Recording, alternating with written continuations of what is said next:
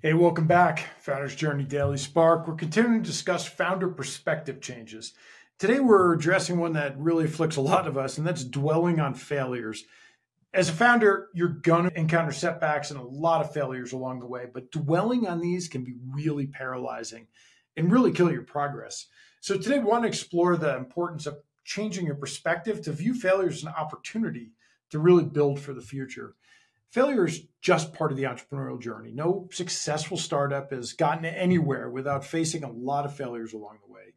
But shifting your perspective to see those failures as opportunities is really the key for growth. Every failure carries with it a lesson. It's a chance to learn, it's a chance to adapt, improve. And successful startups really embrace this mindset as part of their culture and use failure as feedback for their next steps. Start by reframing your perspective on failure. Instead of viewing it as a final outcome, see it as a temporary setback on the path and on the journey. The shift in mindset is really going to free you from the burden of failure and risk and gives you the courage for more risk taking. So reflect on your failures and extract the lessons what they offer. Understand what went wrong, what could have been done differently. But then use this insight to refine your strategies and your approach moving forward. Dwelling on failures is going to do nothing but hindering your startup's progress.